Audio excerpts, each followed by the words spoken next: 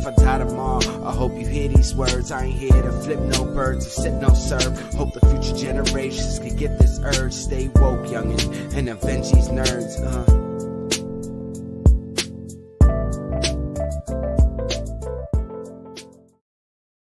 It's Tuesday night, everybody. Welcome back to another episode of Nerds. It's your boy, it's your boy Law, and your girl. See, it's not the same with it's not the same. I know. Don't just running late. Don't worry. My bad. Seabass has like thrown it off by like mixing up the arrangement. I mean, Tony just like, yeah, what are you doing? Weird. It's a lot. It's fun. It threw me completely off. I'm not used to not having tone. That's the beautiful part about live. It's just that. So in case if anybody's wondering, yes, my beard has ran away from my face. I don't know where it's at. If you find it, let me know. It looks great. He didn't want to be one of us anymore. It's okay. He didn't want to be one of the Majestics. I'm half of you guys right now. You see, it's still half there. Well, B-Mac, hi guys. How you guys doing? Hope everybody's having a happy Tuesday. It has been a great fucking weekend. It is looking like a great weekend coming up. Yes, Obi-Wan's coming. Yo, what? I'm excited. Oh man, so excited. And we got your George. First of all, George, let me just say congratulations. You passed over 100. Quadrupled your goal. Let's go. Yes, I've been keeping tabs. Good job. Congratulations. Also, too, I gotta give George a big shout out because George has been lettering my book. Thank you, George. Again, dude, everybody who has not met George Medina in person, again, like we said last week, he is a dude you definitely, when you see him in a show, you want to talk to him, get to know him. He is an awesome dude. And you want to go definitely check out his project, Wonder Duck. We called it up last week. What's up, Morales? But let's get through some announcements. Yes, George, I owe you a couple of rounds, my brother. Oh, yeah. That is right. When New York City Comic Con comes, but we were waiting before I get into announcements, we were waiting for the man, the myth, the legend, the one, the only. If he's ready to come out, I'll let him come on, bring yourself in. You know how to do this. You gotta come in like Stone Cold Steve Austin and The Rock. Come on, bro. Yes, with glass shattering. Wait. Do you have music for that? Dude, I don't know. Copyright infringement. Be careful. No. Hold on. There gotta be music for this. Something with the glass breaking and bring him in. That's not glass breaking. Boo. There we go. Yeah. All right. There you go. That'll work. Let's go. One, Yoni, from across. I can't take you guys anywhere. That's right. All right. For those of you playing the home game, kids were acting up. So anyway, it's your boy Tone from across the hall. We're here. Hey, Tone. Hola. I have that T-shirt. Old Navy. Yes, classic. Exactly. See, I buy the T-shirts in boys' side. There we go. But we got a great show for you guys tonight because we have the one only Ray Garza in the background. We're going to talk about his comic coming up. Because again, this comic has been freaking phenomenal. We're going to tell you guys all about this. But we want to get through. We're going to also cover the last recent 3 episodes of Halo, the season finale of the 3 episodes. So yes, you guys are on an impactful show tonight. We're going to go deep in space. We are going to have some fun, and this is a great episode to kick off the Memorial Weekend. But first, announcements. So announcements. Make sure you guys are catching the Medusa's Cascade every Saturday on Spotify or wherever you can listen to a podcast. The Medusa's Cascade is the D&D podcast that keeps on going crazy. It is called Collateral Damage. So yes, it lives up to its name. You can catch it at mbeyond.com. So make sure you guys are listening. It's like over 100 episodes of just shenanigans. Almost. We're getting close. We're getting damn close. I think if you include some of the recap episodes, we're close to like 90 at this point. Oh yeah. Next week we got another great guest coming on next week. We'll keep you guys posted on that. Make sure you're following us on social media so this way you get those updates when we get you those updates, especially if we taking any Memorial Day holiday weekend shenanigan pictures, because we'll make sure we post on that. VMAC is all the shenanigans. Yes, all the shenanigans, Michelle. VMAC, and just in case you guys didn't know, she is definitely officially part of the team. She has not been added to the intro yet, but she is coming to add to the intro. Let's go. You know what? We're so excited. Yay, thank you. It was long overdue. Long time coming. Yes. And it's feel special. I feel special. Cheers, guys. Cheers. Next week, we're also going to be covering Love, Death, and Robots and Obi-Wan. Such a good season. I'm finally watching, guys, thanks to y'all. I got through the first season so far. It is very good. You guys are right, and I'm going to finish it this week. So I'll be ready by next week when we're actually ready to talk about it. So what about Spider Lady? I don't remember seeing that episode. Season 1. Season 1. And I may have missed that one. The guy he gets. And I probably not finished season 1. I like the wolf one. The dump one was weird. It remind you. I don't know if you guys remember the episode in Tales of the Crypt. I think it was where there was like this swamp monster, or like in the lake, and he swallowed up all the teenagers. Oh yeah, that sounds vaguely familiar. Yeah. Okay, I mean, I'm sorry. I'm showing my age. It was the Blob. That sounds something like that, but whatever. Okay, I'm sorry. Go ahead. In the lake, they ate it. I digress. I digress. You're not showing your age. Next week. Oh, I'm the oldest one here. I'm grandpa. So anyway, without further ado, we want to bringing up that whole thing of Love, Death, and Robots because you guys know me. I'm all about my segue. Yeah, you are a bunch of clowns. You know it, George. We announced it before. Yes, we did, but it's official. So anyway. You guys know I like to do my segues because we talk about Love, Death, and Robots, and this comic by this great creator Ray Garza felt like it should have been in Love, Death, and Robots because that's valid. That's very valid. That's valid. I'll agree to that. Yeah. Listen, if you guys again put the link for the Kickstarter, it's Hank McGregor. It is awesome. It is fire. It is everything that you want to add into your library. You want to give it up for this guy. Again, we're gonna do we have theme music in laws? Do you want to bring out the theme music? I don't know. The StreamYard, pre-licensed theme music, the non-royalties theme music. This is Nerds of Wrestling right now. Coming out. It's a space music. It works. Take McGregor comic, just smacking it down. Give it up for one, the only Ray Garza. Hey. Welcome. What is up? Welcome. Hi guys, thanks for having me. I love the theme music. Apparently that's the thing now. I don't know. We just kind of go. We gotta get royalty-free theme music now. Yeah, apparently. We're just going. We're making it up as we go. Absolutely, all the time.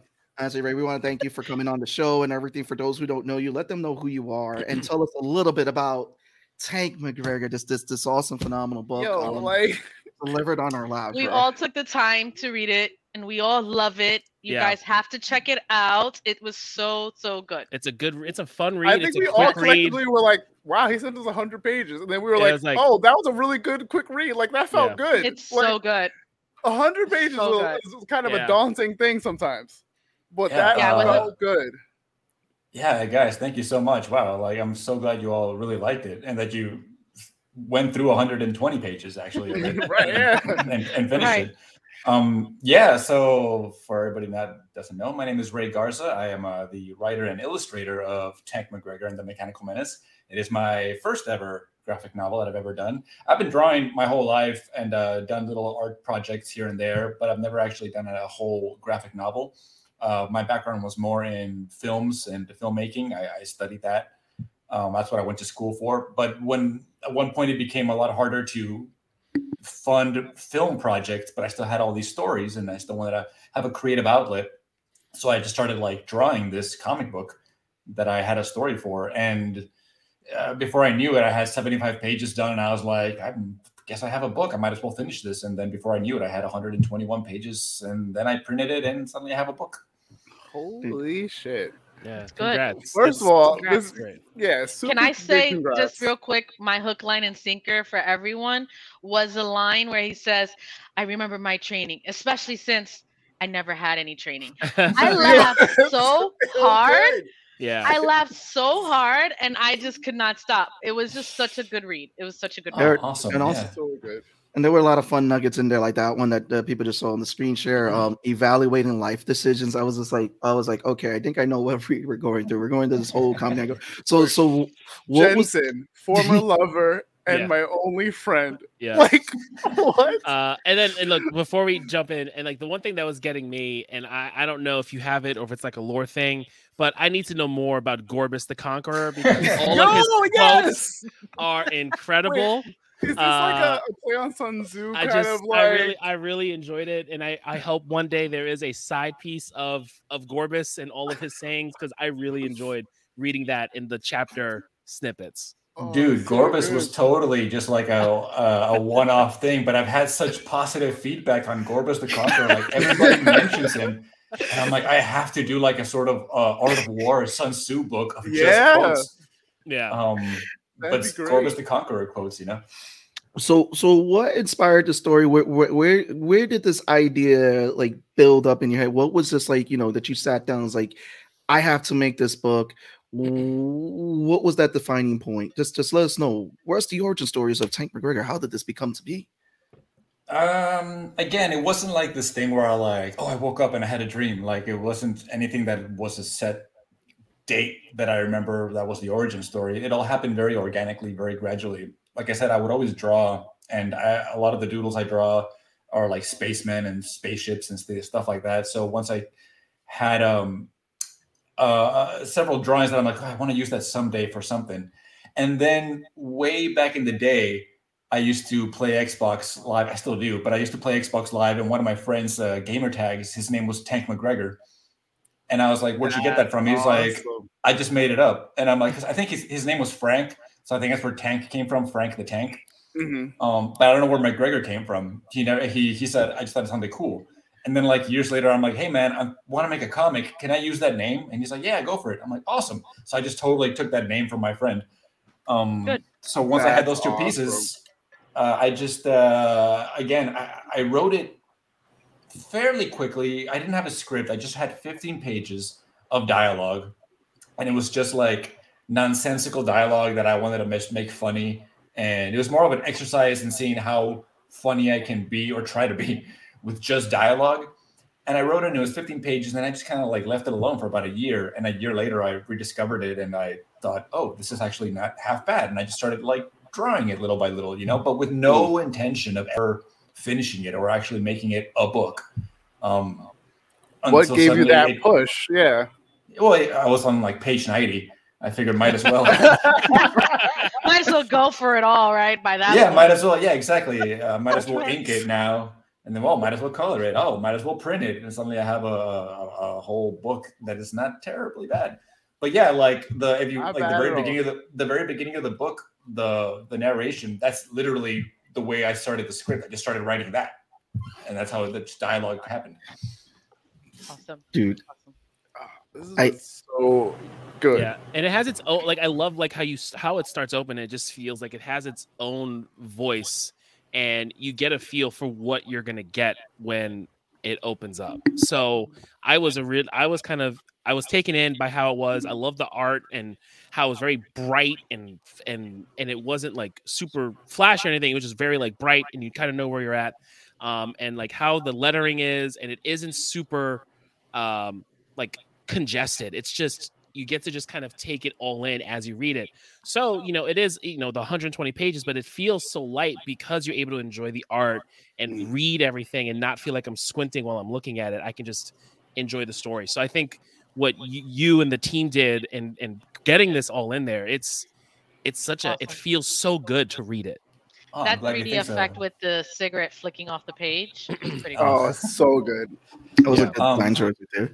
I'm glad you think so about the dialogue, because I did like change the font size like 17 times because since I had never made one, I didn't know what it was going to look like. So I was like, oh, this might be too small. Oh, this might be too big. And I just kept going back and forth, and it came out all right. And the whole you mentioned about like it feels like it has its own voice. I'm glad you mentioned that, because I did like have the first draft, and I would send it. I sent it at one point to my friend Andre, and he would come back with all these notes like, "Hey, this is Star Trek. This is from Blade Runner. This is the like 2 whatever." And I'm like, "Okay, you're right. I can't. I gotta like mix it up and make it different. Yeah. And I mean, obviously, it starts off with space and something about the final frontier that is Star Trek, but it's sort of like riffing on Star Trek. It's not like flat out like. I think one of his critiques was like, "Hey, that planet name is directly from Star Trek. You can't use that." Like, oh, okay, thanks. Yeah. So I had somebody like sort of shaping it and guiding me, making sure I wasn't like ripping anyone off. Cool. This totally feels the same like tongue in cheek, but still somewhat gritty likeness of like Saga.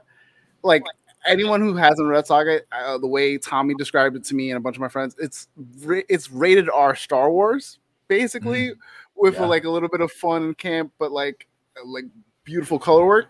this is the same thing, but I think you have such a different taste of like comedy and heroes and like villains, and it's its own thing. And it like this could have easily, like we said earlier, like it could have been a Love, Death, Robots episode, and I would have been here going, "Where's episode 2? I need more." I mean, yeah, totally. No, like I was just gonna say real quick, because for me, I don't know if the panel's ever seen it, but it gave me, like I told you in the green room, Final Space vibes. Final Space from TBS. It gave that tongue-in-cheek comedy and the feel of it, but it's so much better that I could see this being an animated series and working so well and catching on its own cult classics thing. It's just so good. It is really good. You don't know any executives at Hollywood, do you? Because I'm not that fortunate. I'm not that fortunate. Working on it. We're working on that one. Hang on. Say that again, but not loud. Right. No, I mean, I think people who are fans of the art style of Judge Dredd, Johann Vasquez, you definitely have that mirrors there, but it's definitely also to your own style, because it's like you feel that with the book, and then the detail that you put in there. It's like it's detailed, but not too detailed. It's and then the character designs. I mean, you gotta tell me a little bit about the character designs. Like, what were inspirations for some of the concepts? Because I'm looking at some of the character designs. They're like some of them, like the little like roly, like the little round guy. Like, he looks fun and cute, but he's also dangerous because he's a thug and all that. It's like, oh, I gotta watch it. This guy would probably kill me in the back alley. So what led to some of the inspiration for some of the character designs that you came up with in this book outside of the main character? Well, first of all, thanks for saying about my own style, because that was like a major shifting in my thought process. Whereas before, I thought to make comic books, you needed to be able to draw like Todd McFarlane or one of the masters, just very highly intricate, detailed, grade perspective and all that stuff. And that was something that always stopped me. It's like, well, I can draw, but I don't think I can draw like that. But it wasn't until I realized that, like, well, it's not that I draw bad, it's that I draw in my own style. Once I realized that it was a style, and I sort of leaned on that style, that I sort of like freed me up to like, oh, I can do anything now, and I can do a whole book. And that's when that shift in my perspective came, and that hurdle of like getting over myself. In terms of some of the designs, I mean, I just took stuff that was easy to draw, because I knew I was going to be drawing it for so many different panels, and be somewhat iconic. If you had like silhouettes, I heard somewhere that like, if you want to make an iconic character, you got to make sure their silhouette is recognizable. So like Mickey Mouse and shit like that, you can recognize him because of the ears. So I figured Tank McGregor has a pretty recognizable silhouette. I gave him a jacket that started out sort of like a Hellboy jacket, because I love Hellboy. And then it turned into a sort of a Rocketeer jacket. I wanted to make it the jacket from like the Rocketeer. And then I kind of made a mix between the two. So it's just a really cool leather jacket. And he rolls his sleeves up, because I think that's a really cool look. But not if I do it like in real life. Like, it looks bad. I can see that. But again, the ball, Jensen, his partner, is just a floating orb. And that went through a bunch of different iterations, because originally Jensen was going to be the ship itself, and the ship was going to be following him around as he like walked around. And I thought that's going to be way too, it's too weird, and not weird, it's too convoluted to be drawing it every time like Tank's walking around. It was a giant ship following him. That would have been like visually really funny, but I wasn't going to be able to keep it up. And then he was like a hexagon, and then he was like a floating triangle, and I ended up just on a ball, because I thought like, this is a cool slick design, a ball. And I gave him a little eye hole, and then I gave him wigs to wear, because I thought that'd be funny if he wore wigs. There you go. God. That was so good. Mm-hmm. But and it wasn't just a throwaway thing. Like I did come up with like a reason why he wore wigs, and I kind of allude to the reason. Like, there's a backstory with them too, as to why he wears wigs, and Tank doesn't like him wearing wigs anymore. So all that is explored later in like following books. But and the Tank's visor, I get a lot of like, oh, you got it from RoboCop, but it wasn't true. I just literally made a visor because I didn't want to be. I couldn't draw his nose. Every time I drew a nose, it looked too weird and too like cute.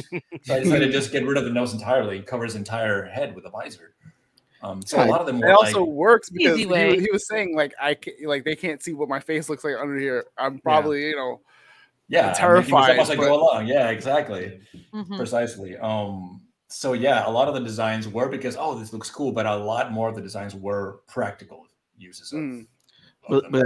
But again, I gotta come in because again, it's like you have the style. It's simplistic, but it's not. It has a special, beautiful detail to it. Like when we were looking at the, some of the ships you drew and everything. Like there's a simplistic style, but it has this detail that it just. I mean, it's beautiful, bro. And again, you have a fantastic style in this, and again in this book, like, and you're right, yeah, you don't have to be the next Todd McFarlane, you don't have to be you want to be the next Ray Garza, because this is, like I said, I was in love with the style, and then it fits the world you created too, because in this world it was just the like art just matches the writing laughing perfectly. Yeah. Oh, thank you. I appreciate it. One of my favorite all-time artists is Moebius. If you look at Moebius's work, it's what you said. It's very detailed, but very simplistic at the same time. And he has these like gorgeous like landscape shots, and he's got these like 15-page comic books with no dialogue, where it's just like the art speaks for itself, and it's like these great just pieces of art on each panel. And that's one that I would always like look back to, like, oh, like see what he would do, you know? That's why a lot of the book takes place in a desert, because a lot of Moebius, he draws a lot of deserts. So I thought, oh, that's easy enough. So what is the future for Tank McGregor? I mean, I know it's in a Kickstarter for Lesser Known Comics. Correct me if I'm wrong with that. And I know that you guys, for Lesser Known, they definitely have hit their goal, which congratulations on that. It's 3,700, which the goal was 3,000. So definitely, nice. Guys, got backer. Which again, congratulations to you and Lesser Known Comics for definitely killing it on Kickstarter. But what is the future for Tank McGregor? Are we going to see more stories? Are we going to see more bounties? Are we going to see more fun characters introduced? I mean, can you spill any beans, or is there, let us know. Yeah, I can spill some beans. I mean, like, I obviously want to keep doing them forever. And I want to even maybe get to a point where someone else can like pitch me a story and like, hey, I want a Tank to do this, and I'm like, oh, cool, let's do that, and work with other people, Although I'm kind of hard to work with, to be honest, so I don't know if anybody knows how to do that. But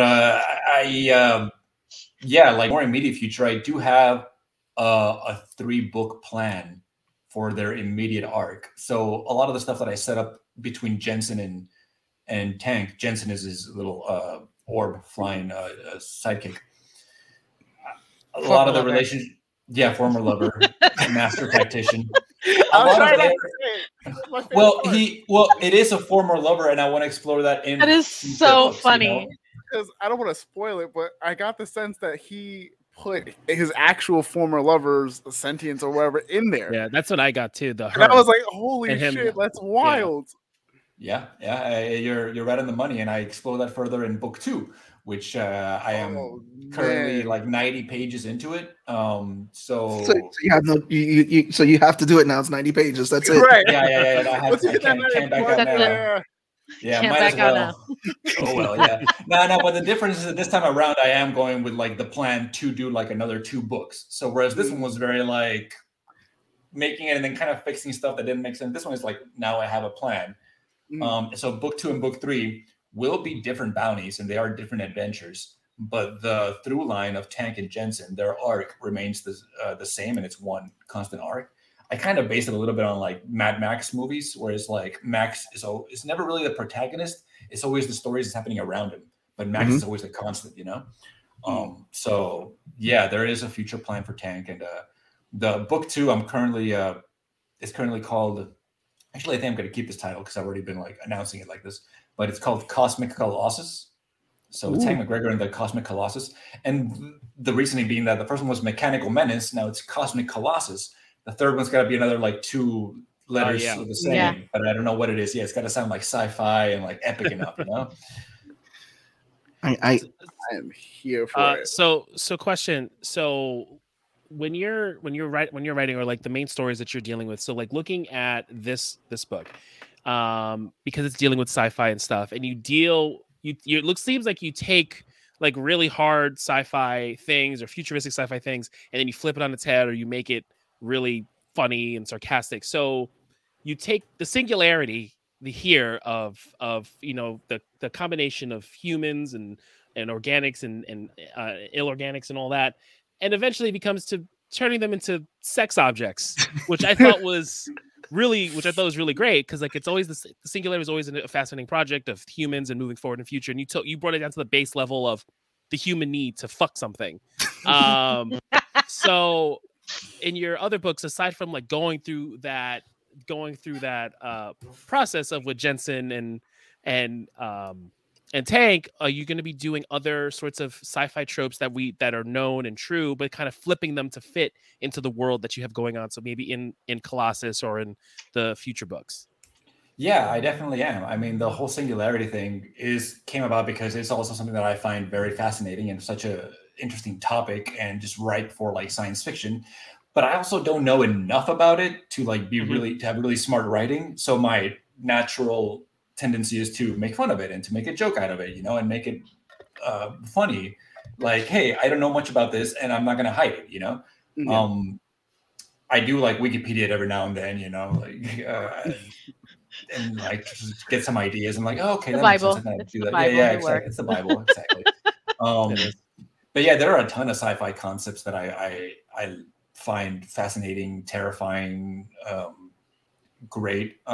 In Cosmic Colossus book number 2, I'm dealing more with religion and how that plays into the future self and science, and how religion and science are at odds. And there are gods, but are there gods, or are they just just a giant entity that like accidentally created a society because he put this into that accidentally, and suddenly he's a god, like things like that is things that I want to explore in the second one. But yeah, I do have a lot of sci-fi concepts, and if you guys have any sci-fi concepts, let me know, because I'm also up for just hearing them. Oh man, it's a long list. Probably the group to do that with. Yeah. Awesome. That'll take a whole nother section, whole nother hour. Like, oops, I created life. Sorry. These are my tissue. There you go. Life was created. Big Bang Theory. Literally. No, but we, as you can see, we love the story. I definitely, hopefully one day see this as an animation, because it's dude, yeah. Again, is there a self-insert character? Because I know you took the name from your buddy, but I feel like artists somewhat either put characters that kind of reflect them in some way, or they'll just like plug themselves in as like some background character that gets killed. Did you do that with this at all?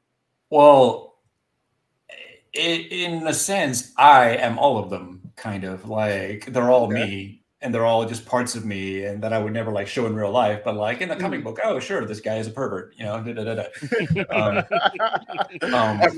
one robot, man. Yeah, that one robot. Yeah, but as far as like getting people from real life, not really. The closest thing I would say, campfire robot scene that did it for me. Oh, the campfire robot scene. Yeah, I am all those. You have permission to base some characters on the nerds. There you go. Oh my god. The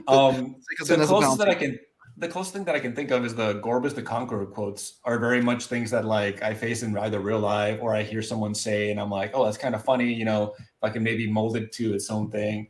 I think at one point Gorbis is like, there's a special circle in hell for people who describe entire movie plots to you. Yeah. It's like that afternoon some guy was just like talking at me about something that I had zero interest in, and you're just like slowly, politely trying to back away, but he won't stop because they don't get social cues, and it just really annoyed me to the point where I had to write it as a form of catharsis.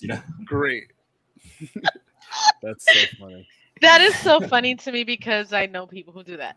But yeah, isn't it annoying? Anyway, super annoying. Very, very. Listen, people. You came to the right group. Trust me. Like, this hit home with all of us. We awesome. Definitely enjoyed it. We were talking about it all day. Yeah. Oh, that is so cool. I'm gonna send you guys drafts and stuff now, see if I'm on the right track. Yeah. What? Please do. Yeah, no, it wasn't like, it's like not, there's no hot air being blown up your ass. Like, it was a really fun read. It was a fun read. It was a really fun read. I was waiting for everybody. I was waiting for everybody to read because I knew I was like, dude, this is fun. Show me your blam bam face. Oh my god. I died. Like, what? Okay, I'm sorry. There's so many quotable or memorable moments that you're just like, what the fuck is going on? Here we go. Marketing idea just for you. You could put all that on t-shirts. I guarantee you're gonna have people like, yo, yes, make the t-shirt. Show me your blam blam face. I'm buying it. I'm serious. Blam blam shirt. Yeah. Yeah, I should do that. Get some. That's another one of those lines. That's another one of those lines that like I had no idea, because again, people who have read it bring up that line. They always bring up that line. That was just such a throwaway line. You need to trademark it. Yeah, trademark it. I need to like trademark ASAP right now. Like absolutely. So Ray, I want to ask you real quickly. When you're writing McGregor, what is the voice that you hear coming out of the character's mouth? Like what like if it's a mix between certain actors or anything like that, what is the voice that you hear coming out? I love that question. It is 100% the voice of David Hayter as Solid Snake. I love that. I love that. 100%. Like I even say his lines in my own little like Snake voice. It's like as I'm writing it, it's the way he sounds to me. Yeah. So I love that. We're gonna put a whole marketing doc of like, listen, we gotta get David Hayter to voice him. For some reason, he gave me when I was reading, he gave me Matthew McConaughey. Oh, that's kind of close, actually. He's got like a rough. Yeah. Was I that's what I pulled from it. Like that energy gave me Matthew McConaughey. I don't know. It was because Matthew McConaughey has that cockiness. Yeah. I don't think. Yeah, he definitely has the abs. I don't think I ever put a voice. I feel like a younger Karl Urban, maybe like a very young, like 20s Karl Urban, but maybe the yeah, I can see it. Karl Urban would definitely play the, especially what we've seen him on The Boys. Yeah, with how he is on The Boys, like that same tongue in cheek, like asshole behavior. Yeah. Well, Karl Urban played a Dredd, right? So like in Dredd was always in the back of my mind. He's halfway there already. Yeah. I didn't watch the better Dredd apparently. It was really good. So there you go. See, it's halfway there. All you gotta do is talk to Karl Urban. That's it. Like, dude, voice the character. Come on, you look like him. There you go. I got a guy for you. What we're gonna do right now, we normally don't do this in the beginning because we're gonna go on to the next topic, but I do want to get you to plug away on your book. Go right ahead, Ray. Oh, thanks. Yeah, so you guys can find it at the Kickstarter's going on right now. If you go to Lesser Known Comics, find Lesser Known Comics on Kickstarter, and you can pledge, check out all the other tiers and rewards. If you want to like follow me and everything Tank McGregor, I'm mainly on Instagram at Tank McGregor just at Tank McGregor Comic. That's McGregor with 2 G's. And there's a tankmcgregor.com if you want to follow it on there as well. But on Instagram is my main squeeze. You can follow me on there and you'll see all the Tank McGregor art. Again, that's Tank McGregor with 2 G's because I thought that's how you spelled McGregor when I made it up. But apparently it's just 1 G. So. Listen, we gotta get McGregor and McGruber now to the crossover. There we go. Oh my gosh. McGregor and McGruber. I thought that was it was a play on McGruber. I honestly was thinking that, and then it wasn't. I was like, all right, okay. I just shot a follow. There you go. Nice. There we go. It's coming. Don't worry. You got a bunch of follows about to come. But no, for those who are tuning in, make sure you guys, if you've missed the beginning half of this episode, go back on demand and watch it because we have Herza on the horn here. Talked about Tank McGruber. Tank McGregor. It is his comic that came out here with that. Basically, it's 90 pages of smack you in your mouth, awesome sci-fi-ness.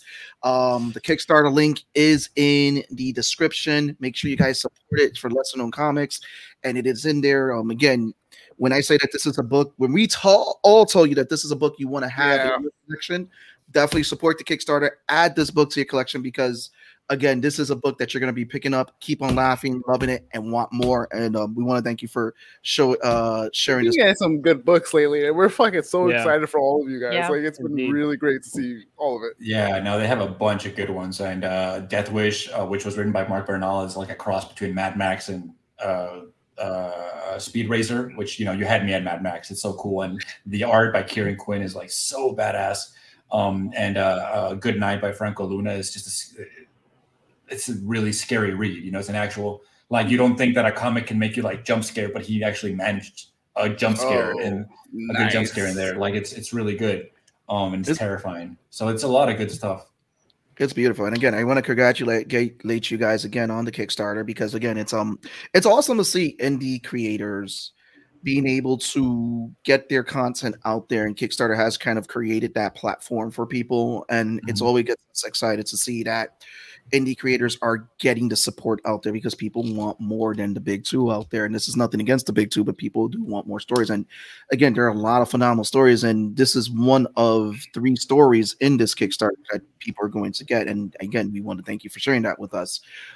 This is something we want to see as an animation, and we told you the whole panel loved it. It was like, dude, again, thank you again. And you are the perfect guest for this next segue because again, you are right into space. You're going right into space, yes. Because you're also a fellow Halo alumnus. Halo. Here we go. Okay. Oh, quick question before we jump into Halo. Ray, that map behind you, is that Middle Earth? No. Guess again. You get one more try. Fuck. Wait, I want to make. Is it fantasy or sci-fi? Fantasy. It's Game of Thrones. Nope. No. I've looked at those maps. It's definitely not Game of Thrones. Wait, let's zero in on him real quick. Make him bigger. Well, okay. I feel like that's cheating. If I bring it closer, you'll know. It says it right there. Hold on. I'll give you a hint. All right. I'll take a hint. All right, go fine. No, it's a video game. It's a video game. Oh no, it's not the continent Zelda? From Witcher. No. It's it's. I'm very uncomfortable you having the camera just on me now. Sorry. Take it off. Yeah. My bad. Now we're trying to we're not moving to the next segment unless one of us gets it. That's gonna bother me. It's a fantasy video game, you said? Yeah. Fantasy video game. That should have been it. Like that should have been the one. No. Is it not the Maps of Zelda? It's. I'm leaving. That's it because it's not Skyrim or anything like that. It's not any of the. It's not any of the Elder Rings. It's Skyrim. It is Skyrim. It is Skyrim. Yeah. Okay. I don't know Skyrim. I would have never guessed. I know Skyrim, and I was like, no, that can't be. That's too easy. That's a gimme. Because from how I'm seeing it now, it looks like part of a continent. And I know Skyrim, that top part is probably the snowy whatever fucking Dawnguard place. Well, Skyrim is the top of Cyrodiil, so it is. True. Yes. Oh, I just know that someone's taking arrows at me. Second guessed myself. God damn it, Law. Yeah, I wasn't getting that one. That was a gimme. I wouldn't have known. I would have thought that would be like super easy, but because it gets released every year like, on every platform. Only looking at the Skyrim map, not the entire world map. So I've seen like the Skyrim map plenty of times, but not the entire world of. It reminds me of the original. I've only played Skyrim and like a little bit of Morrowind, I think. Oh, that's insane. I mean, I remember I played Skyrim to death back when it came out, and that's actually I think that came with the box. So I'm very obscure gamer. I play games like Wet, so that's our Eliza D-Screw and shit like that. Wet wasn't bad. Wet wasn't bad. It's finally. I never played it much. It wasn't like my kind of game, but it wasn't a bad game. No, it wasn't. Yeah. No comment. I don't even know what that is. It's bad. It's a fun game. It's just like you said, it was ahead of its time. I'm so sad. But yeah, we're jumping into Halo because it's been pretty interesting that we finally get a show starring the Master Chief, bringing the Halo universe to the masses. So Ray, we're gonna start with you. What did you like? What did you not like about the series? Give us your love take. I had a whole spoiler warning. Oh, go ahead. Oh, wait. Yeah,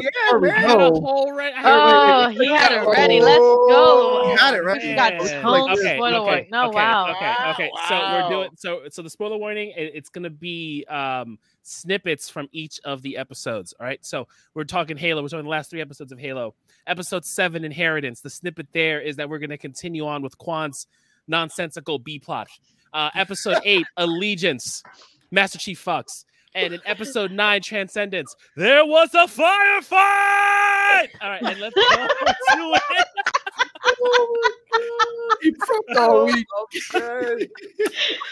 Good job, Tone. That love you, Tone. Thank you so much for that. This is why George loves the show. He wants George's Tone spoiler warnings. But Ray, give us your take on the show again. It was like when we were getting on the show, talking back and forth on email. You big Halo fan, so tell us your love about the show. Give us your notes about the show, your hates about the show, what your likes, dislikes. Go ahead. You got the mic. Things I liked. I think that as a show, as a television show, it did a lot of things right. It wasn't incredible, but it was entertaining. It was fun. It kept a lot of it kept us interested. It kept us going. It had a lot of interesting characters and a lot of interesting little plot twists. I thought the action was actually pretty good. I love the action. I love some of the character representations. I love how they kept the sound effects from the video game that was like on point. Now that being said, I feel that this show is Halo in name only. It has zero to do with what I love in the game series or the lore in general.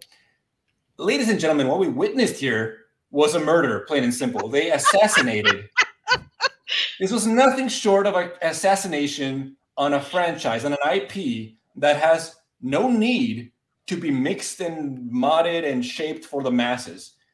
Like, what are the masses? We are the masses. The people who play Halo are the masses. We don't need to change. Jeez, tell us how you really feel. A murder? I'm here for it. Like, wow. To be fair, episode 7 has a 4.0 rating on fucking IMDb. It doesn't make sense. Like, to your point, Ray, I was like, if I'm taking it as a bubble of a show, it was an enjoyable show. I loved episode 1 and how like the representation of how plasma weapons worked in the books was like really out there because of how brutal they were. But as we, you change, blue team to silver team, and we're not using names that we know.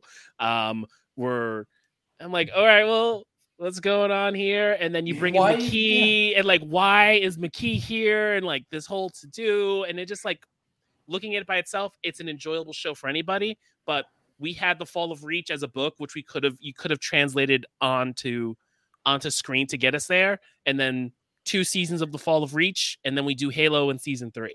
Something as simple as changing names. Why do they need to change? Why is Alexandria, New Alexandria? Why is it Reach City? Why change that? Like, there is no Reach City. There's Alexandria. Just keep it Alexandria. Why is Miranda Keyes in the science division? Miranda Keyes is a badass space captain. She took over her father when he died in the games, and she's just a fucking badass, and she's on the ship deck, and she's making commands, and she doesn't give 2 shits about how things work. She just knows she has to go and fix things. Why here is she like some little girl trying to like figure out after mommy's footsteps, like figuring out the science and like figuring out like linguistics and stuff like that? It's nonsense why they changed those things. They had no reason to change those things. Anyway, I'll let one of you guys talk. Well, from the perspective of someone who knows nothing about the show, nothing about the game, nothing about the lore. I give 2 shits about what the fuck anybody just said. All I'm gonna say right now is the show is really good, and I think they did a great interpretation of whatever we may not have known. I understand that you guys feel your attachment to Master Chief and how he shouldn't have fucked. It just takes away from his whole mystic or whatever. I don't care. I don't care if he got down. I don't care. I don't understand why people are so upset with the show. It was done well for a sci-fi space show. I think the acting was well. The story was laid out correctly for what it was for me, because I obviously don't know the lore behind it. With that said, I didn't like that they killed McKee in the last episode. I think that she should have maybe been a little bit more valuable. However, she also didn't really serve too much of a purpose after she fucked, so it didn't matter, I guess. With that said, I was not happy about Cortana taking over Master Chief's body. I just think it took away from the human aspect of his experience and his character growth for the show. Hopefully they rectify that. We'll see where it goes with the series, but I think they did a very good job making this game adaptation into something that was enjoyable to see on screen. Honestly, I gotta agree with that, because They could have been so much worse. It could have been the Resident Evil movie adaptations that we've seen. Oh my god, adaptations that we've seen. It's like I took it as this way. I was already not expecting too much from the show because I've seen so many video game adaptations going all the way back to Super Mario. Oh God! It wasn't going to 100% appease definitely all of us who love the lore of Halo. But what it did do is that in a way it set up something. I feel that we may get another season of the show because it was a great sci-fi show. It was a good sci-fi show, but second season. Yeah, we did confirm. But it's a great sci-fi show that uses the elements of Halo. That's how I see it. Is it 100% going to represent what we've known and love about Halo? Hell no. But it used a lot of the elements, and I think that it did a lot. It did better. Again, like I was a big Resident Evil fan, and I'm still depressed with the movies. I'm scared with the Netflix adaptation that's about to come out for Resident Evil because no one has done Resident Evil justice aside from the animations. Like I loved all the Halo animations. Did I care about the the family Madrigal subplot? Because that's what I kept on Madrigal. I kept on thinking about them, like, wait, we're in that, but I didn't care about that subplot. I mean, I get my time back. Yeah. Apparently, I just learned that portal, whatever she's there to guard. I don't know what exactly it's going to allude to or what it leads to. Obviously, for me, because I'm a noob on that whole backstory, but I think. I don't know the importance. It wasn't strong enough of a part of a subplot for it to matter to me. But I want to see where it goes. Hopefully they build on it, and I'm excited about it. I think that the thing is for me, Fox taught me a long time ago to not have high expectations for anything that I love. Because they ruined my mutants. With that said, I now accept things for what they are, and I'm gonna take it in for what they give me. If I think it's good, it's good. If it's trash, it's trash. Like every time they do an anime adaptation, but it worked for what it was. Definitely. Go ahead, Ray.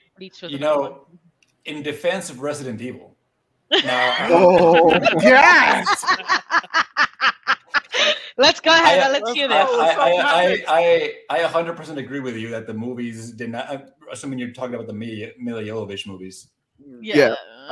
So they're not at all like the games, and they stray wildly away. But if you play the games got so batshit crazy, especially like 5 and 6, that the movies actually capture that pretty well. Like the movies are just as nonsensically like awesome and just ridiculous as the games turned out to be. When they try to do that new one, which I heard, I haven't seen it, but I heard that it was a lot closer to the first game, a lot more horror, whatever. I heard it sucked. So I don't know why I haven't seen that one. Oh, with big vampire mama, the sit on your face, that one? No. No. The movie. They come up with the movie. Sorry, I think about Village. They had a great cast for that last movie, but the script I heard was really bad. They didn't do really well. They just fell short on a bunch of. Well, there's something about Hollywood. Hollywood is like for some reason afraid to use the stories or at least adapt the actual stories from the video games because they're so scared to. I don't know. Some of these video games have really good stories. Going back to Halo, that has a really really well thought out lore and story that they could have just taken from that. They didn't have to we don't want to alienate a broader audience. Let's make up our own thing.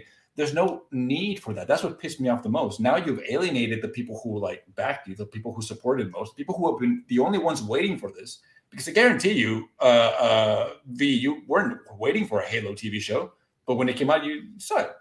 I mean, I was interested based on the advertising. I wasn't waiting for it. No, exactly. We were waiting for it for 8 years. It's been since when they announced it 8 years ago, exactly, and that's what we were waiting for. So when it comes out and it's not a show for us, it's a show for someone else, and maybe they like it, maybe they don't. I mean, imagine calling your show Halo. There wasn't that the Halo never appeared, and that was a vision. That wasn't the Halo. I was about to say, didn't they show Halo? No. Yeah, kind of. I mean, they never go to the Halo. Imagine if I watched Passion of the Christ and Christ wasn't in it. Like, it makes no sense. But Halo was in it a little bit, I guess. I mean, what if are they not? I didn't think it was intended to give it to us all in one season. I don't know. So the thing is, like, the way they're going. So I don't know how we're gonna get to Halo, because what we thought was gonna happen, you know, I assume that Reach is going to get destroyed eventually, which I'm assuming is going to be season 2, and then they get to Halo. They get to Halo after Reach is destroyed. So, and Reach is still around, but like Halsey is now out on a lamb and all this other stuff, which I'm curious to see how they're going to go about it, because that bitch, she's such a fucking. It just feels like as I saw her on the table, I was like, she's fucking. It's a clone. I can't stand that bitch, yo. First of all, she committed the highest treason like ever. She's a fucking asshole. Okay, I don't understand. They got that part right, because she's an asshole in the book. She's an asshole. Is she an asshole? Yeah, they got her. They got her right. Yeah, they got her right. They got her right. They got. I enjoyed Cortana. I really. Cortana, they got perfectly. Yeah. Aside from the same actress. Yeah. So what else was it on point? Were you guys really pissed off about Master Chief and seeing his face? I mean, that shit doesn't bother me. It's just like, to Ray's point, and they're just changing things to change them, when the story of the Spartans is it's a story as old as time, abducting kids and turning them into soldiers. But that's what they did. No, but like all the other stuff that got, like, you decide to change the names and how, and talking about, so because it's Silver Team instead of Blue Team, is that the concern? No, why? The concern is like, but why? Like, why are we changing things? Why does that matter? Like, okay, I give you this.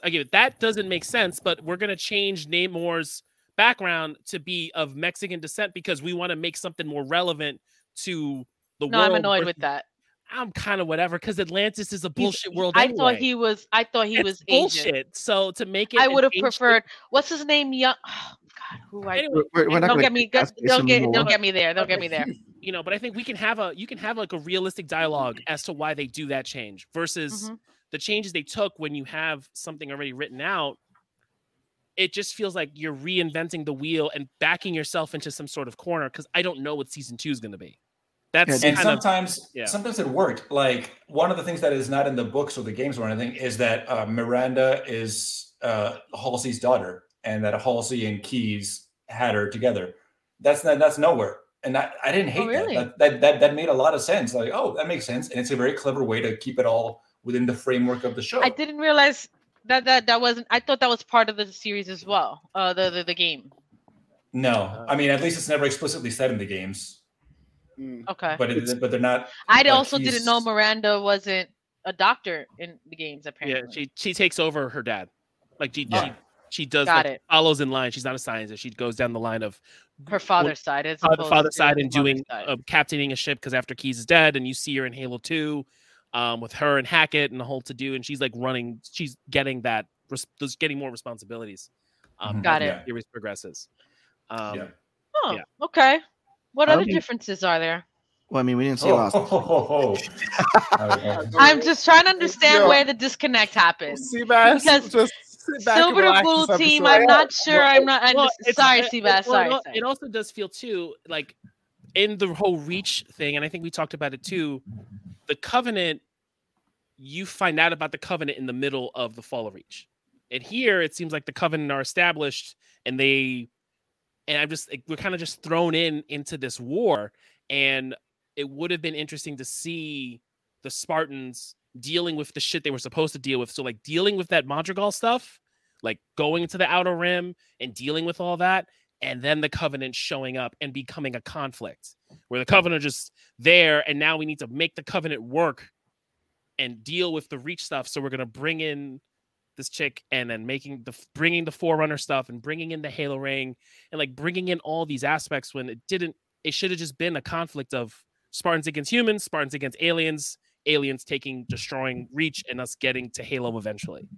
I'm cool we didn't get to Halo. I'm cool with that. I don't give a shit about that. That's fine. I think the Reach story is fantastic.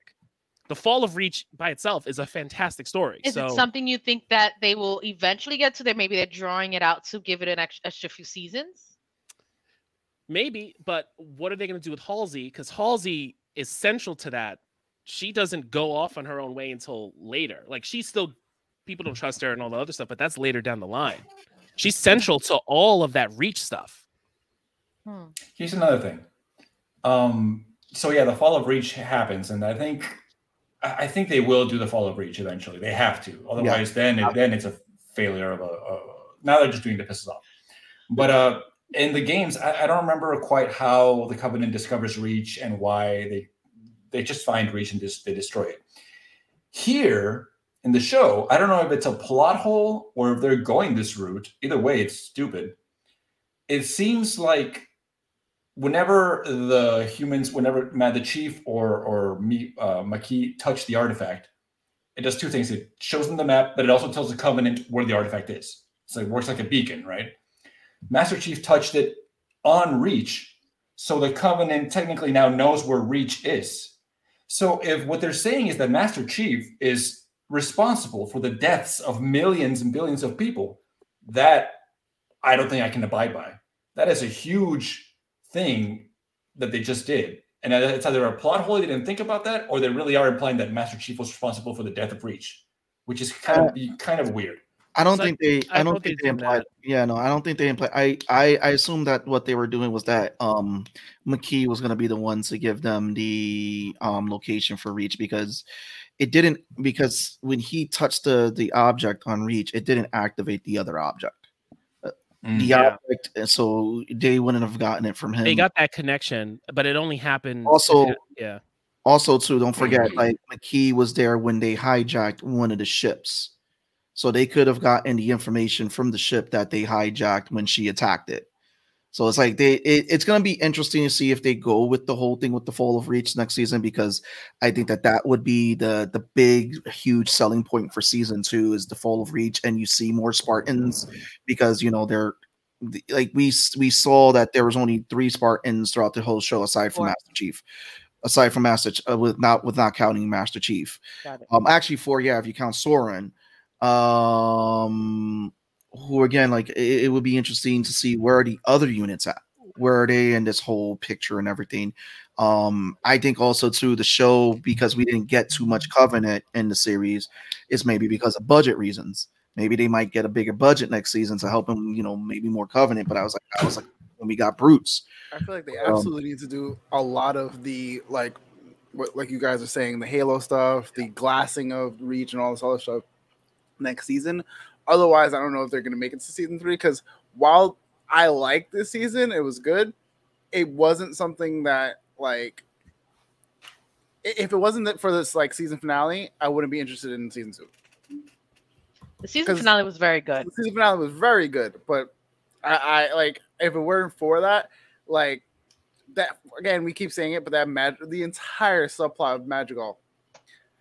That's like at least 30% of this entire series I could have like done away with. I would have much rather them spend more time on like the backstory of Spartans or the program or anybody. Thank you, George. Yeah, or anybody else, I agree with you. So like the thing like we want, because ideally we're gonna lose some Spartans, and the whole point is you got to feel for when you lose them. So I think I forgot who else played Law, you played Fall of Reach, or you didn't play Fall of Reach? Oh no, I think Pong did or something. Oh, you played Fall of Reach. Yeah, like as everyone dies in Fall of Reach, if you feel it, because it's your team, like you feel them as they all go down. And then in the books, Kai better not die. Dude, I was when that happened with Kai, I thought Kai was gonna die. I thought she was gonna go. They better not fucking kill that bitch, because she's like. But Kai's the only one we feel for, right? But like in the books, in the what I wanted. And the reason kind of why you want them to grow up as a group is because us as the viewer, get attached to the group. And everyone, all these kids have their nuances. Like one of them's the fastest, no matter what. One of them's the strongest. One of them's the best fucking sniper in the world. John's the leader because John's the fucking leader. Because he's just got it.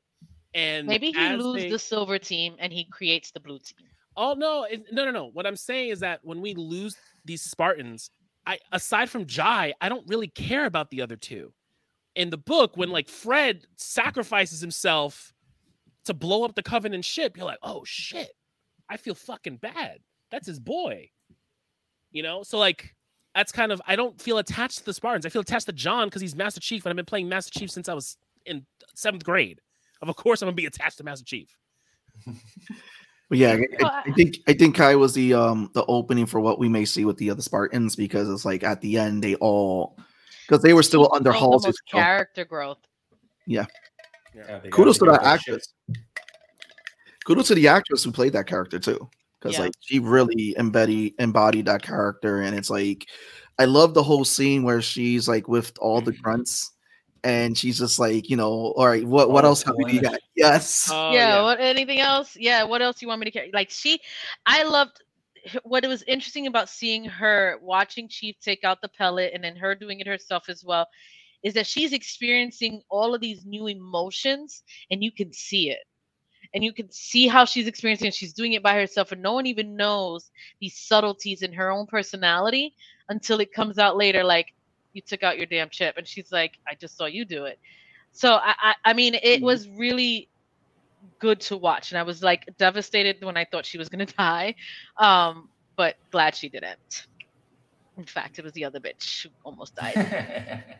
I mean, like, it's definitely, you have a lot of people who we can say like we feel for or we feel connected to, but I completely understand as like people who have played the game. Like I don't feel attached to any of these people because like you grew up with a certain set of characters and you're just like, I don't know who X, Y, and Z are, but they can leave right now and I wouldn't fucking bat an eyelash, I completely get it. They did do decent writing with some of the characters. I will say like with Cortana, like we said before, I like Keyes, but I feel like Keyes could have been better, like written, or like Keyes felt too much like she was trying to like prove herself and like catch up and like all this other stuff. And I was like, I feel like something's missing. And when you guys said that she should have been like something else, makes total sense. Yeah. Kai, I actually loved Kai, but I wanted more from her. I feel like she had like a good like little bit of development, but there was something missing that like didn't really translate, and I was waiting for either like so like I will say when she like confronted Halsey, that's more or less what I wanted, but I wanted that to like be a whole thing. It felt like very isolated to just Halsey, and when she got back, she kind of just like brushed it off and like was like, all right, and we're good now. It's like, no, like that was a good scene when she confronts Halsey and like Halsey's like what's her real name? Assistant like hits her in the head with a wrench, and she just kind of like fucking like goes like that. It's like, oh shit. Pissed her off. I was mad when she took out the assistant. She was like, "This mother," because he was just. I was like, I was waiting. I was waiting for him to get wasted, man. Fuck that guy had such a killable face. It was. Yes. That's funny. That was funny. He definitely has a killable face. The question to the panel: do we want more Soren through next season? Do we want to see more Soren? I don't care for what Pong calls him. I don't. Broke Chappelle. They call Chappelle. No, they call him well-fed Chappelle. Well-fed Chappelle. I don't want it. I don't give a shit about this backstory and like this whole thing. The Vision with her ancestors. I'm like, what? The Avatar Last Airbender Vision. Yeah, so weird. Why is the Chief in that? So like I watched the entire episode and I was mad because I was like, this can't be just her episode. Like, there's no way that this is just her episode. She's the Meg of the Hello universe now.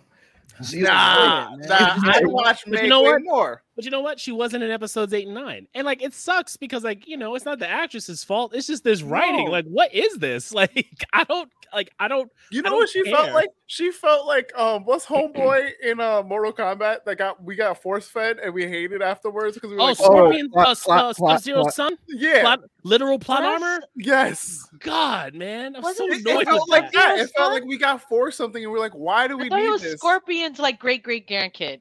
No, something like that. He was Sub-Zero's. Oh, the movie. Yeah, he was Sub-Zero's descendant. And Scorpion's descendant. Scorpion's descendant. Thank you. I'm not bugging. Thank you, Rick. I appreciate you. I'm sorry. You're right. It's Scorpion. I forgot. Scorpion is like literally the main character's fucking power is plot armor. Yeah. Listen. regardless, it was one that of those wasn't things that bad. Okay, I'm just gonna say it was, but it could have been better if we like. You didn't need You didn't need to make him scorpions. Like everybody's whatever. face is like, "Shut up, Val." Yo. I'm like, I'm not saying the same thing I say every week. I'm holding on to it. It's staying in here. I ain't saying it. Well, I haven't heard it. What is it? Ray wants to hear it. Ray wants to hear it. Go ahead. It's the pass that our lovely friend Val gives to Sony Marvel products. She gives them a pass, and we're all like, it's garbage. And she's like, I don't care. I give them a pass because it's Marvel. I don't care. Exactly.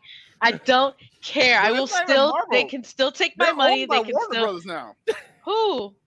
Mortal Kombat.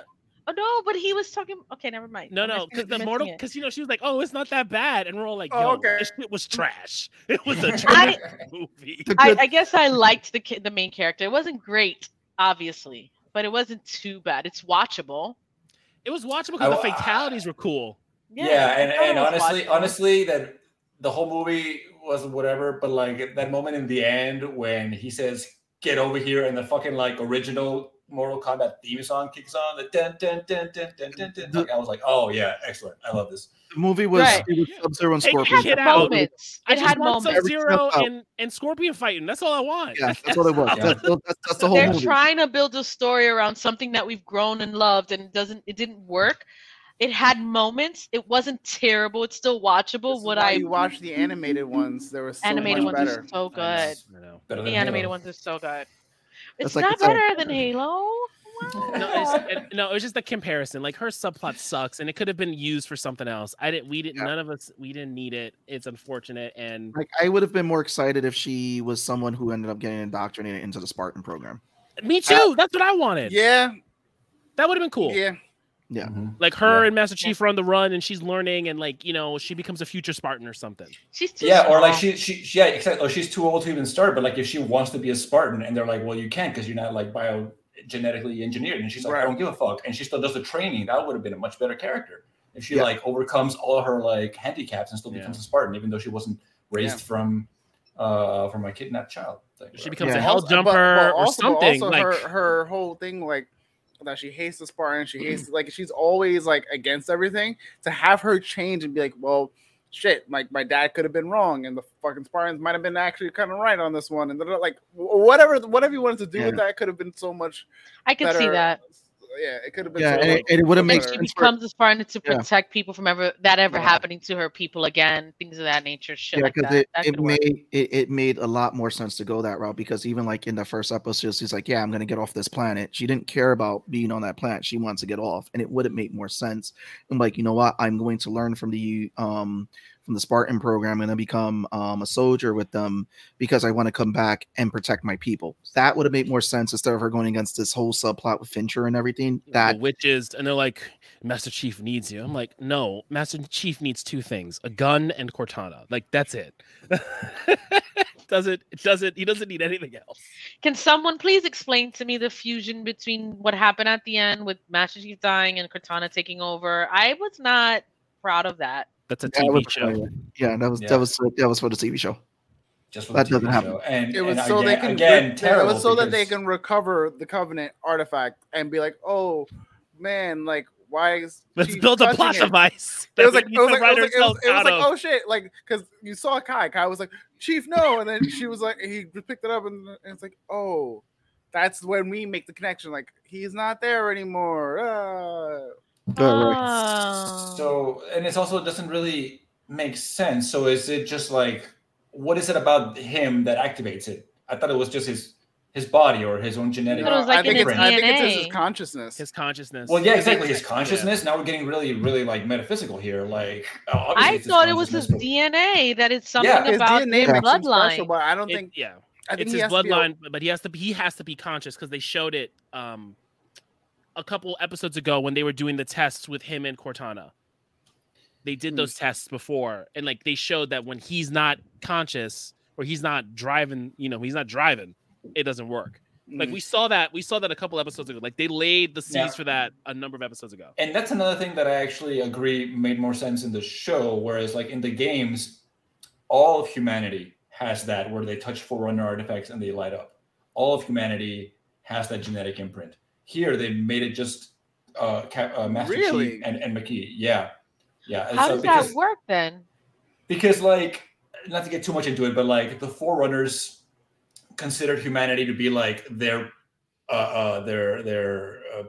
not predecessors. They're like the people who would carry on their mantle. You know, once they were gone, the humans are going to be they're our favorites. They're going to be the ones. So they like passed on their genetic imprints, and they basically started breeding humans.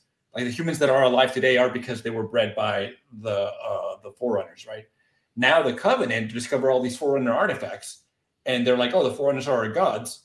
Wait a minute, what do you mean the Forerunners preferred humans? Humans must die. That's where that conflict started, you know? So in the games, all humans are able to touch artifacts and they all light up. Here, they just made it, I see how in the show that would have been kind of weird and made for a bigger problem. So they made it so just the Chief and Makee touch it and they light up. That made sense. That's fine. But yeah, I don't know why I got into this tangent, but it didn't make sense that Cortana would like take over his body and that's the way he was able to carry it. I just felt like the writers were like, "Oh, this is going to be really clever," but it's like, no, you could have had some of the other Spartans carry it at any point. Also, you know what?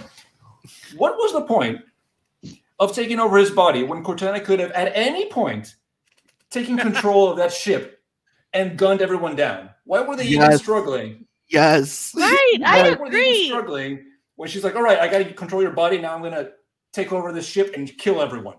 He's got to get his kill streak up. That's what happened. Yeah, exactly. First of all, I will say though, that scene and them showing him fighting and all of that scene though at the end when the Spartans were going in, that was freaking awesome. The action in there, it was good to see. It gave me very much video game vibes. I can see where it pulled off the actual video game there. It reminded me. I never paid. That scene reminded me of playing Reach, like at the end when the Covenant is coming at you. I thought that was gonna happen because you guys told me like you just shoot off till the end of time and then you die, kind of thing. So I'm like, oh my god, they're all gonna die. I thought they were all gonna die. I seriously thought that was what was gonna happen. I think that's I wasted the season for. I thought one was gonna die. Like, I mean, like we needed to lose one. It'll be funny. We almost did. They had to burn her tit off, but you know. It would be funny if this is foreshadowing for them saying like, yeah, we're going to give you Reach and we're going to kill a bunch of fucking people, because I'm like, yo, that to me, that would be their version of a Red Wedding season, just killing off a bunch, like you introduce a bunch of Spartans in the first half, make them beloved and everything now, where it's like they're all removing their chips. And then that second half of that season, you're just killing motherfuckers. Would have been better if we got them this season. Yeah, that's true. It would have. I mean, can't be all perfect. It's okay. That's true. I thought it was well done. It could have been Super Mario bad. It could. It wasn't awful. It's just, you know, I want it to be good. I want it to be successful. You know, and so the series two best episodes according to IMDb was episode 5 when they had that whole fight with him and he and that big dude for the first time. Oh, the brute. Oh yeah. The brute. And then they lose the second artifact. Right. And this last episode. Yeah. Yeah. Everything else has been like episode 1. 7 point something. Nope. Episode 1 7.6. 7.6. Well, I mean, I don't think it was bad because that's when when the Spartans first land on Magical. That first 18 minutes of episode 1 are really get you attached. Good. That's that's what made me attached to the show. Hey, what's going on? And happy belated, brother. Yeah. Belated birthday, bro. Belated, bro. I think that first episode was pretty strong. But 5 and 9 are the highlights of the series. That first episode gave me Saving Private Ryan vibes when the Saving Private Ryan first comes up. You just get the whole call coming in. Oh man, that really they straight up murdered kids in that episode. Yeah. And everyone died in that entire city. It was rough. Yeah. I was like, oh, okay, they're taking the gloves off. All right. Yeah. It's why I even bother to continue to watch. Yeah. Honestly, I was cool because I was like, I love a show that tells me what kind of show it is in the first episode, and it did it, and then it didn't as it went on, and I was just like, wait a fucking minute, why are we getting all this other shit? Yeah, whole Magical storyline threw it off. I feel like if you eliminated that, I think the show would have earned more. Because that Magical storyline we did not need. And that's the whole consensus from the panel. Is like, you know, We did not need. And again, it would have been more interesting to see that she would have tried to become a Spartan. That would have been much more interesting. Yeah, I agree. So I'm thinking we end with something fun. Oh yeah, let's end with something fun. Go ahead, Tom. You take it. Thoughts on that Thor trailer? Yo. Okay. I've been watching I've been rewatching all of the Christian Bale Batman movies, and I'm like, oh, I love fucking Christian Bale so much. And then I will say that I was seeing sad about his like costume design, because I'm like, we could have had like Tentacle Monster, like we could. I mean, and people are saying he may change, but like seeing him, because you see him, it looks like you see him earlier on when he's on his planet, when he makes his vow, and then he changes, so he may change later on. I mean, especially if they don't kill him and make him a one movie villain. I hope not. Because Christian Bale could be a bad guy, and I'm looking forward to it. Because it's just I'm looking forward to it. Also, we're getting the Necro Sword. That thing is about to like cause havoc. Oh, it's great. Have you seen the trailer, Ray? Yeah, I have. I loved it. I mean, I've always said that Natalie Portman's my favorite actress of all time. Like I would watch it. Oh no! Wait, what? Val. Oh my God! First of all, she is so bad. What do you mean she's your favorite actress? I don't understand that. She has no range, no depth. Unfortunately, not as bad as Kristen Stewart, but she's not good. Well, unfollow me right now.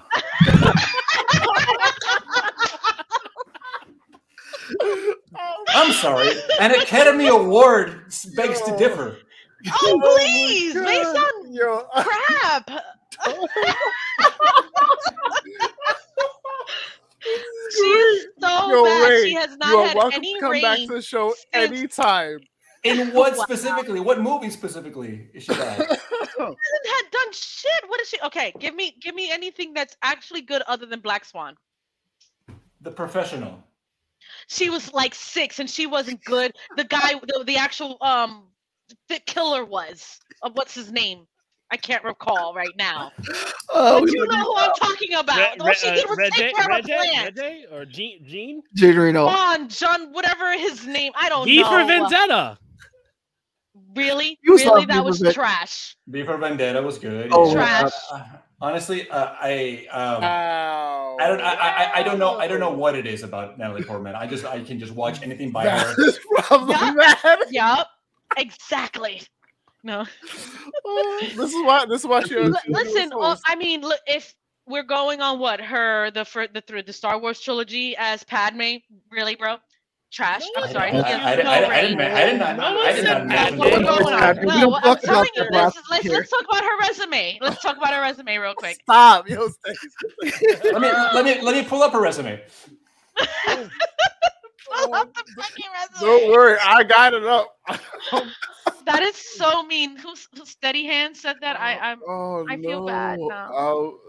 Well, don't worry. We'll have him on the show with you, Val. Don't worry. Steady will come on the show on the bait. Annihilation, one of my favorite movies of all time. I actually that alone. I know that was who has watched it? I haven't. Exactly. No one. No. It's not because I want to watch it. It's not because of her, but I do want to watch. She's the lead in that, I believe. Her and Oscar. She's looking for Oscar Isaacs, I believe. That's the whole. I just want to point out. I watched Arrival. I thought it was Arrival. My bad. You know what? I'm looking at her IMDb. Yeah, she does have a lot of crap. Yeah, thank you. But still, like, come on. You guys are just going on a pretty face. Come on. No, I'm going on the muscles. Those muscles aren't real. Okay. What's going on with you, Val? Now you're just hating.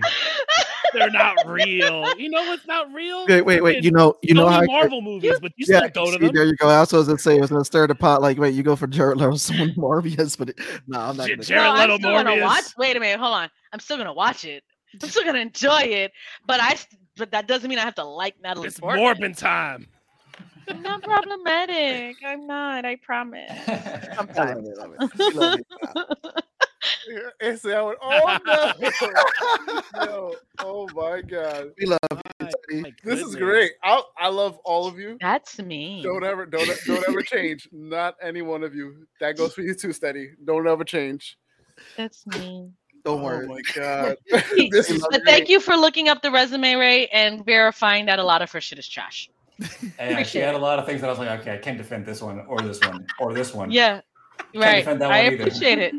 I think I said one movie out of the whole thing. So I was like, but I love her. But I appreciate. I mean, Black Swan really tips the scales. You know? Yeah, when you said no Black Swan. When you said no Black Swan. Well, come on. Yeah, go ahead. Yeah, exactly. She's like, I'll wait. Fortunately, I will say she's not as bad as Kristen Stewart. So, with that said, she passes at a scale.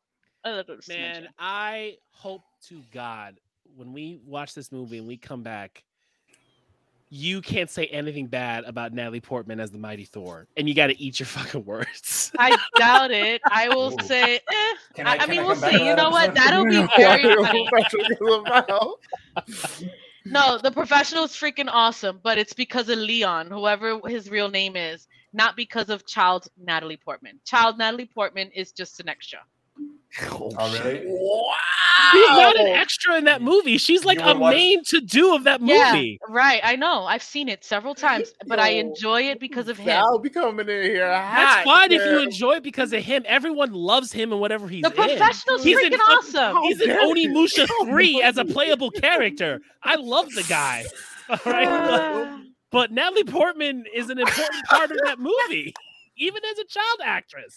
Tell me where she's given any range outside of that. Go ahead. I'm not having this all up, but no. I'm not saying any of that. But you keep saying that her role is negligent in Leon the Professional. No. I'm not saying it's negligent. Okay, I'll take that back. That she was like 6. Get your asses back in here. What are you doing? No. Y'all three she was can like debate 6. this. She was like 6 years old. Yes, she was okay, but she hasn't grown past that. She is not a great actress. I'm sure she's a great person. She's very pretty, cool, whatever. But is she a great actress? Yeah, okay. Like in V for Vendetta, that ending or towards the end, where she realizes that her capture was all fake, and she starts having that panic attack. And don't give me that face. You're not even listening. And she starts having that panic attack, and she goes out in the rain and cries, and like that whole bit. How are you saying she has no range? Like that is range. That is acting. It's the craft. Okay. I love every minute of this fucking episode so far. I've listened. Having Val on our show for the year or 2 years at this point. Val is stuck in her ways, and she's not. I'm such a stubborn person. It's so bad. He digs the heels in, and that's it. And it is what it is. It is. It's always fun to debate. Someone's got to see those Sony movies, and Val's our girl. You know, she's got. Yeah, I'm gonna still watch them. Nobody else will watch Morbius, but I watched it. I don't care. But it's free. Me and Pong watched it. You're gonna go watch bad anime. You're gonna watch the bad Sony movies. Me and Tone, we'll be all right. Be all right. You know what I'm gonna do? I'm gonna read Wikipedia. I'm gonna get my plots from there. There you go. So there you go. Big brain over here. Listen, all I'm saying is there are better actresses than Natalie Portman. That's all I'm saying. And with I don't hate her. I just don't think she's great. And with that, this has been a fun episode of Nerds. So for those who are tuning in, for those who are tuning in, so who just said that was Ray Garza. Go back on demand, watch this episode, learn more about his comic. Again, the comic is called, Ray, drop that name for us. Tank McGregor and the Mechanical Menace. Again. Please drop that plug. Go ahead, drop that plug. Tank McGregor and the Mechanical Menace is a sci-fi action comedy. If you love action movies from the 80s and 90s, this is your jam. It's about an intergalactic bounty hunter who is down on his luck, but one day he gets an assignment to go hunt down a sentient pleasure butt.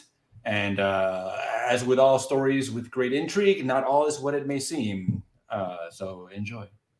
Thank you. Oh, you can find it at you can pledge for it at Lesser Known Comics Kickstarter, which is going on right now. The link is in the description, guys. Go right ahead. Link is in the description. It's an awesome read, guys. Please check it out. Pledge. The one thing we've all agreed on in this entire episode. Yes. Yeah, it is so funny. It has awesome lines like the crutch of the universe here and what? I loved it. It was so good. So you guys definitely have to check it out. Yep. And if anything, looking at the way everything is going to be, we will be talking Thor on July 12th. Ray, if you are down to jump on and discuss Thor with us, I'm sure we'll love to have you again. Absolutely. Dude, 100%. Yeah. And debate Natalie Portman with me. Yeah, Come I'll have more ammo. Yeah. Oh, this is gonna be a good episode. I came today prepared to hate on Halo, not defend Natalie. That's what I was really feeling. It's all right. It's okay. It's all right. What we got next week, guys? So next week we're going to be talking Obi-Wan, Love, Death, and Robots. We got another guest coming on talking about his backstory of comics and everything. So we're going to get you guys posted with that. We got some great episodes coming in June. So Ray, again, we're going to welcome you back to come back on definitely talk Thor with us. We got a lot of stuff we got coming up the next weeks, guys. We're still going to be covering C eventually because C, we're seeing the previews and all that too because Val has put us on to C. But there's a lot coming out in June. Yeah, there's a lot coming on June. There was a lot coming on. Aren't gonna watch July, August. No, we're gonna see C. It's just that we also there's so much to fit in our hour and a half because we still got to do Umbrella Academy season. We're probably gonna go. We're probably gonna have. See the trailer yet? Yes. Yeah. We have The Boys season 3. It's all coming. So we want to do C. But we got Stranger Things season 4 coming this out Friday. There's so much. We're not even talking about it. We're not even talking about it next week. Come on. Also, I don't know if y'all saw this. Stranger Things season 4, the last season, Stranger Things season 4, they did what Game of Thrones should have done and make almost all of their episodes super fucking long. That last episode was apparently 2 hours long. It's 2 hours because we're getting 7 episodes on Friday and we're getting the last 2 episodes in July, and the last 2 episodes are over an hour and a half. And I'm like, if you want to make a short season, make it long as hell. And that's why we're doing 90 hours of content. Don't worry, you will be on here steady. Don't worry, you'll be on here debating. Listen, I'm about to fight Steady. I don't know why he's coming for me today. Wow. I'm not appreciating it. Wow. Just saying. Anyway, this has been your favorite. It's already for everyone. This has been everybody's favorite podcast that gives you the Puerto Rican goodbyes. Yes, we totally do that all the time. So this has been your boy Sebastian. It's been your boy Law. Anybody Tone from across the hall. With not least B Mac. Should I roll that beautiful B music? Let's roll. Hold on. Before you do. I got you. All right. And now you can roll. Peace out, everybody.